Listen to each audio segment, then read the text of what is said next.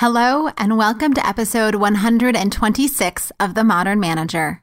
I'm your host, Mamie Canfer-Stewart. A warm welcome to Andrea S. and Emily R. to the Modern Manager community. I hope that you will jump right into the Slack community and share questions or struggles and offer your advice and support to the other managers who are there. To learn more about membership benefits, go to themodernmanager.com/join. Now, today's guest is John Eades. John is the CEO of LearnLoft, author of Building the Best, and host of the Follow My Lead podcast. John and I talk about how to connect purpose to your work, regardless of what industry or function you work in, how to support your team members through their role development by providing the right support style at the right times, how to get past your own fears so that your teammates can really flourish, and when it's time to let go because you can't make someone succeed if they don't want to. Now, here's the conversation. You're listening to The Modern Manager, a podcast dedicated to helping you be a rockstar boss with a thriving team. Whether you're looking to upgrade your meetings, cultivate your team, or grow as a leader, this podcast is for you. Now here's your host, Mamie Canfer-Stewart. John, it is such a pleasure to have you today. Thank you so much for joining me. And I just want to say, I think you might be the first person I've interviewed who also comes from a family business. So just like a nice little side factoid. We've taken our journeys differently, but good stuff. Absolutely. I'm excited to be here. So you wrote a book about leadership. So why don't you just start with giving us a couple of kind of key ideas, key takeaways about what it means to really be a great people leader? Well, let's start with why I wrote the book in the first place, which is I failed myself from a leadership perspective. And I think the best people, the best businesses, the best entrepreneurs, they set out to solve a problem. And I had a problem. I had failed my team from a leadership perspective. And just to take you and our listeners back, I'd been leading a team for the first time. I was about a year and a half in. We were really struggling. And I did what most young leaders do. I blamed somebody else. And so I called one of my most expensive and most important team members in my office at the end of a day. And at the end of that meeting, she looked at me and she said, "John, I didn't know where we were going. I didn't know what we were doing. And I didn't know how it was helping us get there." And if anybody's ever sat in that chair and realized that the problem is not them, the problem is you, it's a tough chair to sit in. And that was my exact experience. And I hated that feeling. It was one of those things that it caused me to pause and say, man, I'm not as good as this as I thought I was. In fact, I'm bad at it. And so let me go do something about it. And so that was almost 7 years ago. And we set out to solve the problem of what do the best leaders do and how do they do it? Because I wanted to do it. And so we've studied about 45,000 leaders over the last 7 years. We've interviewed 300 of the best leaders on the planet. And that's why we wrote the book, Building the Best. So that's the backdrop to the book, but it includes 8 principles. And the one that I like to highlight the most today, which is just so important, is that people persevere because of purpose, not pay. People persevere because of purpose, not pay. And in this environment that we're all working in and living in, it's challenging and it's difficult, both emotionally and as well as the financial impacts, depending on the business. And so we've got to connect ourselves and our team to a deeper purpose behind the work to keep us going and to persevere when times are tough. And so that's the one that really stands out to me in this season. Well, I'm really glad that you mentioned that one in particular, because what I'm hearing from teams is that like everybody is overloaded, right? Everybody is completely stressed out. And a lot of people are actually taking pay cuts, or their pay is kind of on hold, assuming that the business is going to do better, right? Or there's a lot of inequities that are happening because people who have kids are working less because they just have to deal with other family life, and people who don't have kids are holding the burden of having to do the extra work. And so there's a lot of feeling around like, why are we working so hard? And we're all working so hard, and you can't solve it with pay, right? I think that's what you're saying is there has to be something more connected, more personal than that to drive us to get through this. That's exactly right. We want to be a part of something bigger than ourselves. We want to do something that matters and not just about the paycheck. And so the paycheck's important. Don't get me wrong. Okay. People need to provide for their families and do great things and achieve things, but it can't just be about that. And so you ask for some, thinking of tactical and practical and stories. There's a company in South Carolina, near where we are, called Movement Mortgage. And this is a very purpose-driven organization. But there's a manager within this organization where her team just creates closing documents for brokers to give at closing. And so it's not exactly the sexiest work. In fact, it's pretty boring, I would say, by most accounts. It's just pulling data from bank accounts, putting it on closing documents, formulating a 30-page thing, and then sending it to closing. Well, she knew that her team was really struggling with and getting a little bogged down. It just became too paycheck oriented. So she had this great idea. She decided to have every Movement mortgage broker take a picture of the people signing the documents that her team created on closing. And they would text them back to her, and then she would show them to her team internally. And one day she got a picture back of a single mom buying her first house with her daughter on her lap, and they're smiling from ear to ear. They're so happy. And she says, every time we show that picture to our team, it's like a jolt of energy jumps through our entire team. So now think about that. As she told me, she said, John, we're making dreams become a reality. So now just, do you want to go to work and create closing documents, or do you want to go to work to make dreams become a reality? Now you tell me, what team leader would you rather go to work for? And that's more what I'm after. That's what I want managers and leaders to step into, is to say, you are the connector of cause, not somebody else, not just the CEO, but you can connect people to a deeper cause right where you are. And that is what I want. Wow. That is incredible. And like, I'm all excited. I'm so inspired. I'm like, yes, you're making dreams come true. That's amazing. But what I particularly think is special about this is the way that it wasn't just, team, let me inspire you by telling you what we're doing. It was, how can I make this real? Right? Getting photographs of the actual people who are being impacted speaks, I think it's clear here, but like, it speaks volumes for bringing that mission, bringing that big picture to life. So it's not just, as a leader, I can tell you what we're doing. I can tell you why we're doing. I can tell you how it's impactful. But it sounds like she actually made it so real for people that it really like sparked in them. Yeah. I mean, and I think that's where I want more managers to step into the role of being a leader. And again, there's nothing wrong with management tactics or strategies. Nothing wrong with it. Somebody's got to run the report. Someone's got to keep track of the results. Somebody's got to go give the report or push that data through Salesforce or whatever tools they use. Somebody's got to have the reporting structure or making sure people show up or all those things. But more and more of that, Mamie, is going to be automated. So it's like, if you're looking for how to differentiate yourself and develop skills that are going to last a long time and pay off for years and years to come, it's not the management skills that I would invest in. It's the leadership skills, being able to inspire someone else, which means to breathe life into. Okay. Can you go breathe life into somebody else? That's something leaders do. Can you go empower somebody else? Can you help them make a decision where the information is and that they're confident in that decision? And then lastly, can you as a leader go serve somebody else? Can you put somebody else's needs ahead of your own?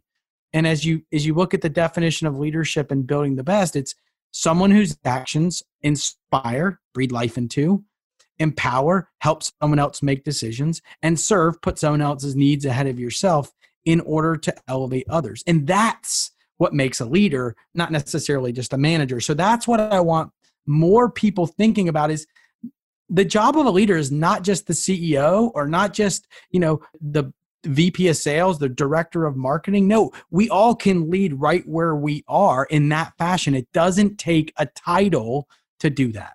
So let's dig in a little bit onto this empower one, because in a similar vein around working remotely, one of the things I hear a lot of my clients struggling with is this idea of how to support their team members at a distance, how to provide the right amount of information, the right amount of direction, the right amount of connection, the right amount of leadership, but not so much that they're micromanaging and not be so, hands off that they've kind of gone MIA. So people seem to think that when you're sitting next to someone that somehow these things happen automatically. And now that we're not sitting next to each other, it's suddenly so hard to find the right amount of empowerment, the right amount of support. So how are you kind of navigating through this? What are you seeing and what are you recommending? Well, it's a great question. And I think one of the biggest mistakes leaders make is they say, well, I hire great people and get out of the way. I think it is a horrible comment. I want you to hire great people. Don't get me wrong. But to say that I'm just going to get out of the way and never be involved or never hold them accountable or never challenge them to go higher or to raise themselves above where they are, I think it's just an enormous mistake because we're all human. We all are only going to go until the point in which it gets uncomfortable. And we often need somebody else to push us or challenge us or to go beyond what we think we're capable of. And so I think this is one of the biggest things leaders have to do is to not just get out of the way, but in fact to say, look, here's where we're going. Here's this vision of what we're after. And then you've been empowered to make decisions where the information is, and I'll help coach and develop you to make the very best decisions that you can. And then I'll take a step back. Once, one of my favorite lines of all time, I call it magical coaching. But the whole idea behind it is to say, go ahead and make this decision. I've seen you make good decisions before, and I'm going to back you no matter what. Mm. So there's something so like imagine a boss saying that to you, okay? Instead of an hour-long meeting about the decision, is if, let's say, I'm your boss and you're my direct report, and I say to you, go ahead and make that decision, Mamie. I know you can make it, and I'm going to back your decision. Like now all of a sudden I'm transferring belief to them. Like you're capable, you're good enough, you can solve this problem. Oftentimes they'll come back and say, what do you think of this? Or what do you think about this idea before they make it? Or they make it, and then afterwards you get the opportunity to coach and develop them for future opportunities or future decisions. So that's more of the strategies and the tactics that I like to use is say, yeah, you're not just supposed to stand back and never be involved or never have a meeting or never challenge them to jump to a new learning curve or anything like that. In fact, I want you more involved. I just want you to allow them to make decisions where the information is. So are there ways that you can help set up or frame which decisions this other person can make, or kind of how do you know that they're ready to make those decisions? Because I'm imagining there's a whole bunch of people listening who are like, yeah, that sounds great, but like, oh my gosh, if I let them make the decision and what if they make the wrong decision? Or like, I don't even know what decisions they are making because I don't even feel like I know what's going on with them anymore because we're working so fast and we're also spread out. So are there tools or tips or approaches for kind of figuring out how do you know that you got the right people making those right decisions, that they're ready for it and you can trust them? Great question. There in the book, we highlight the 4 stages of role development, which essentially says is that no matter where you are in your journey, you're somewhere in these 4 stages, okay? And it's why this is so important is because if you're at stage 1 versus stage 3, you have to be coached and developed differently. Because if we empower someone on their first day to make a really important decision when they're not ready, guess what? We're making the wrong move as a leader. So we have to be able to establish where our people are in their development in order to make those decisions and then trust and empower people to make them when they're ready. Now, if we wait too long for them to make decisions, they get bored, they don't believe in themselves and those kinds of things. And then if we give them the decisions too early, we kind of hurt or ruin their confidence. So that's the art of leadership a little bit is to say, where is this person in their development? How can I help them make decisions when they're ready? And then we're going to trust and believe in their decisions and coach and develop them beyond that. So a good example of this is most people fall between a stage 2 and stage 3 of development. And often the best ways to coach or develop someone or empower them is to ask them questions. So they come to you with the problem. What do you think I should do here? Well, you could just give them the answer, Mamie, because you know it. You've experienced before. Or you could decide to empower them by asking a good what or how question. What do you think we should do? How would you do it to create the best outcome for everybody? And then be silent. There's something so powerful for leaders to embrace the uncomfortable pause. Just think about that. So often, like right now, I'm like ready to talk. Okay. What if I just paused and allowed you to think and me to think?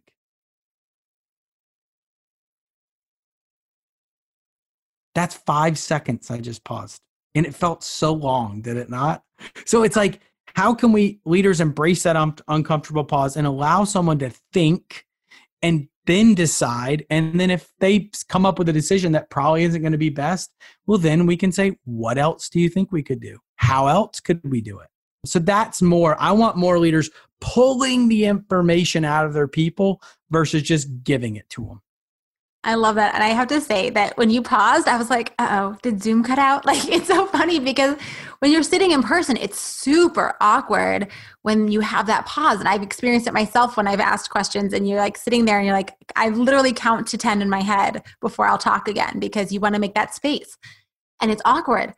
And I wonder about like being on Zoom or on Microsoft Teams or on other platforms where you hear silence and you're like, wait a second, is the technology not working? Right? Like it's kind of funny. But the point is though, that the technique, I completely agree, right? When you ask people questions and then you give them space to respond, right? And you don't rush them and you don't make them feel bad for not knowing. You are doing exactly what you said, which is you are empowering them. You are showing them that they actually know the answers themselves and that they can find the answers themselves. And I love that especially the questions of like, well, how might you go about figuring this out? Or what information might you need to gather? How might you figure out? How might you, whatever it is, where you're framing it and allowing them to have that thought process that they could do naturally anyways. That's right. And I like to tell managers and leaders all the time. It's like, I want you to put on your coaching hat. The word coach comes from the word carriage, which means to take someone from point A to point B back in the day. So I want more leaders to think, I'm here to be a carriage. I'm here to help someone get from where they are to where they want to go. And the best way to do that is to get them to develop and make better decisions and to develop their skills, not me do it for them. Now, this is really hard. And I know I'm making it sound so simple, but if you look at the best sports coaches, if you look at the best business coaches, they're certainly using their wisdom and their experience and offering advice. And I think that is completely fine. But I also want you to try to pull that information out and make sure people are developing on their journey, because when other people go do great things, guess what? You're going to get a reputation as a leader or a manager that says this person is great at developing more leaders, not more followers, as the old Tom Peters quote is. And guess what? You're going to get more talented people on your team because talented people want to be working for talented leaders.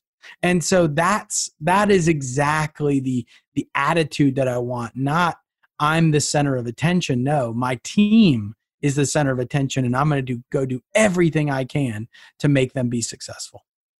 So I want to go back a second to what happens in those earlier stages, because one of the people that I was talking with recently was frustrated because she felt like she didn't quite have the level of talent on her team, partially because they were relatively new in the role, partially because they were relatively young in their careers. And she was really struggling with this ability to kind of hand over more responsibility, more decision-making power. So it sounds like in your model, they would be maybe earlier in their phases. So are there things that we should do when someone's not quite at that point where we can really be coaching and questioning them? Or is that an approach that you take from day one? No, definitely not from day one. I mean, I think the best leaders, what they do is they first model it, right? They show them how to do it. They give them a demonstration of the skills or what's required. It's being a teacher. Now, where it gets really complicated today is if you don't have those, you got to go find someone that does to teach them.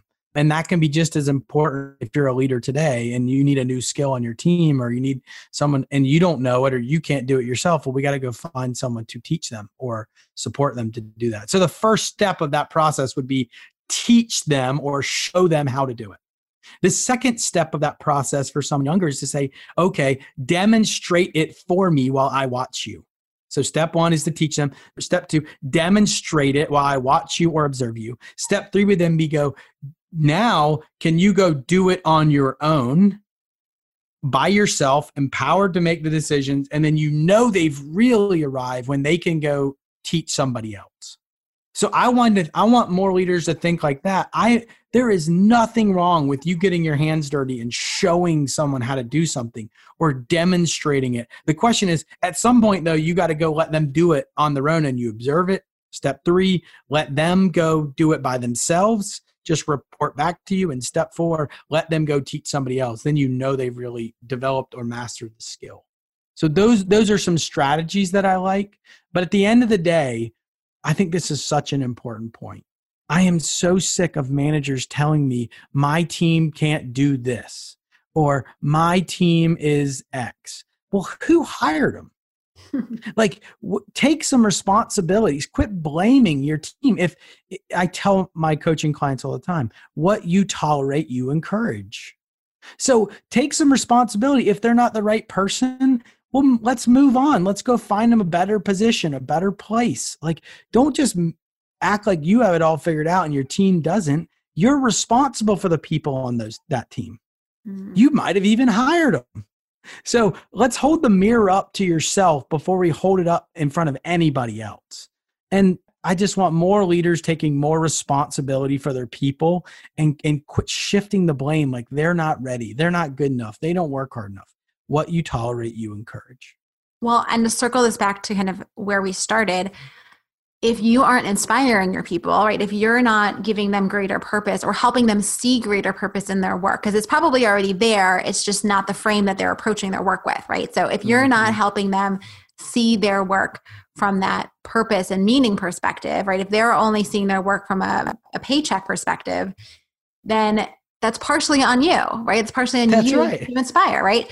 And same with those decisions, right? Like if you are not giving them the chance to take responsibility, to take ownership, to be more engaged, then again, that's on you for not giving them the opportunity and for, being too risk averse or fearful or concerned for whatever reason it is that's going on in the back of your head saying my people can't, or I don't trust them, whatever is going on. Half the time it's you. And there's usually some truth to it on their side too, but a whole bunch of it is often on us. Yeah. And I think you're spot on, right? Are there always going to be people that don't choose? Are there always going to be people that don't meet the standard? Yes, there is. I mean, we're human beings and we all get the power to choose. I mean, you can't actually choose for anybody else. So I think one of my mentors always says to me, Mamie, he says, detach yourself from the outcome, meaning that, okay, I've gone and inspired my people. I've done the very best I can. Someone's choosing not to buy in. Someone's choosing not to develop their skills or invest in Growth 20, which is 20 minutes a day of growing their mind or their skills. They're choosing not to do that. Guess what? You can't choose for them. You love them, help them go be somewhere else, and you go find someone else who will choose. And so I think more leaders have to embrace that mindset that detaching themselves from the outcome from somebody or the choices that somebody makes, or else you'll go crazy. You will drive yourself crazy with expectations and trying to choose for other people when you can't. And I think I would much rather have leaders be investing in, pouring into, developing people that want to be there, that want to make the choices to be successful, that want to go somewhere in their career versus trying their hardest to get the bottom 10% to make one little choice. Yeah, I completely agree. And it's all about creating the conditions for someone to succeed, right? If we create the right conditions as a manager, then it's not all on us, right? The other person has to opt in. And if they're not going to opt in, there's only so much we can do. And there's diminishing returns when we keep investing in that bottom space. And instead, if we use that same energy and worked on creating greater conditions for everyone else to succeed, for the people who want to, then we're going to get, better outcomes all around. There's real quickly, there's the 80-10, which is essentially 10% are going to be your bottom performers, 80% is going to be in the middle, and 10% is going to be your top performer. And I think a lot of young managers tend to really hone in and focus on that bottom 10% because they want to help everyone. They spend energy and they complain and they worry about those bottom 10%. Where if we invested in that middle 80 to get them to the top, our performance would go up. And so I hope more managers will think like everybody matters. I'm not saying they don't, but if people are choosing not to opt in and you allow them to stay and allow them to continue being negative or a part of the team, that is on you. So well said. And now, unfortunately, we have to start to wrap up. So can you, John, tell us about a great manager that you worked for and what made this person so fantastic? I'm going to tell you about two, if that's okay. I had my first manager was my father, and it was the worst first year of my life. I mean, I remember sitting at a boardroom. It was a performance review of my sales pipeline, and he was just crushing me in front of 5 other people. And I kid you not, I started crying. I'm a grown man, and I cried in front of 5 other people. And my dad, I just was so beat up. And so I tell you that because he wasn't the best leader or manager. He had very different tactics.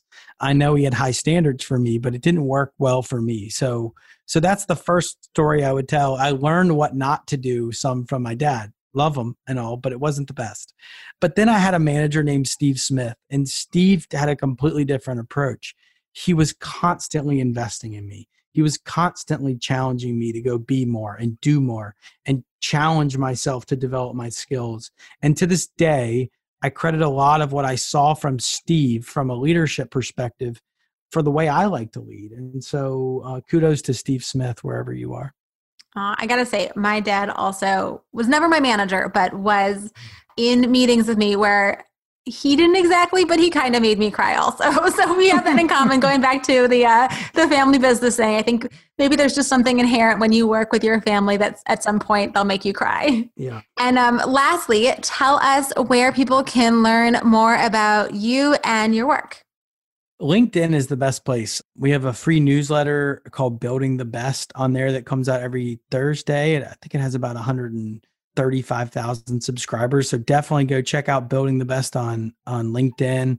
We share a lot of content there as a kind of our main platform. I'm trying to do better on Instagram. So John G. Eades on Instagram. And then the company is LearnLoft. LearnLoft.com is a good place to go check out our work, or johneades.com. Either of those places are good places to learn about what we're doing. Fantastic. Thank you so much, John. This was a really fun conversation. I appreciate all your wisdom today. I love being here.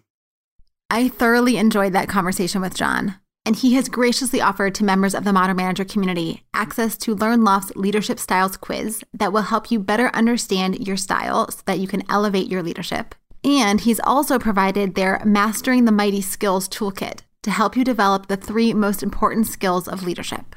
To get these bonuses and many other guest bonuses, become a member of the Modern Manager community. Go to themodernmanager.com/join. And if you work for a nonprofit or government agency, you get 20% off of any membership level. All the links are in the show notes, and they can be delivered to your inbox when you subscribe to my newsletter, which you can find at themodernmanager.com. Thanks again for listening. Until next time. Meetings are one of the most critical components of healthy collaboration, and teams are at the heart of how we work. Meteor helps you use your time in meetings productively, build healthy relationships with your colleagues, and move work forward. To learn how we do it, visit meteor.com. That's MEETEOR.com. You've been listening to The Modern Manager. You're already becoming a rock star boss of a thriving team, I can tell. To ensure you never miss an episode, subscribe to the show in your favorite podcast player and join the mailing list at mamieks.com/podcast. That's MAMIEKS.com/podcast to get show notes and other special content delivered directly to your inbox. Thank you so much for listening. Until next time.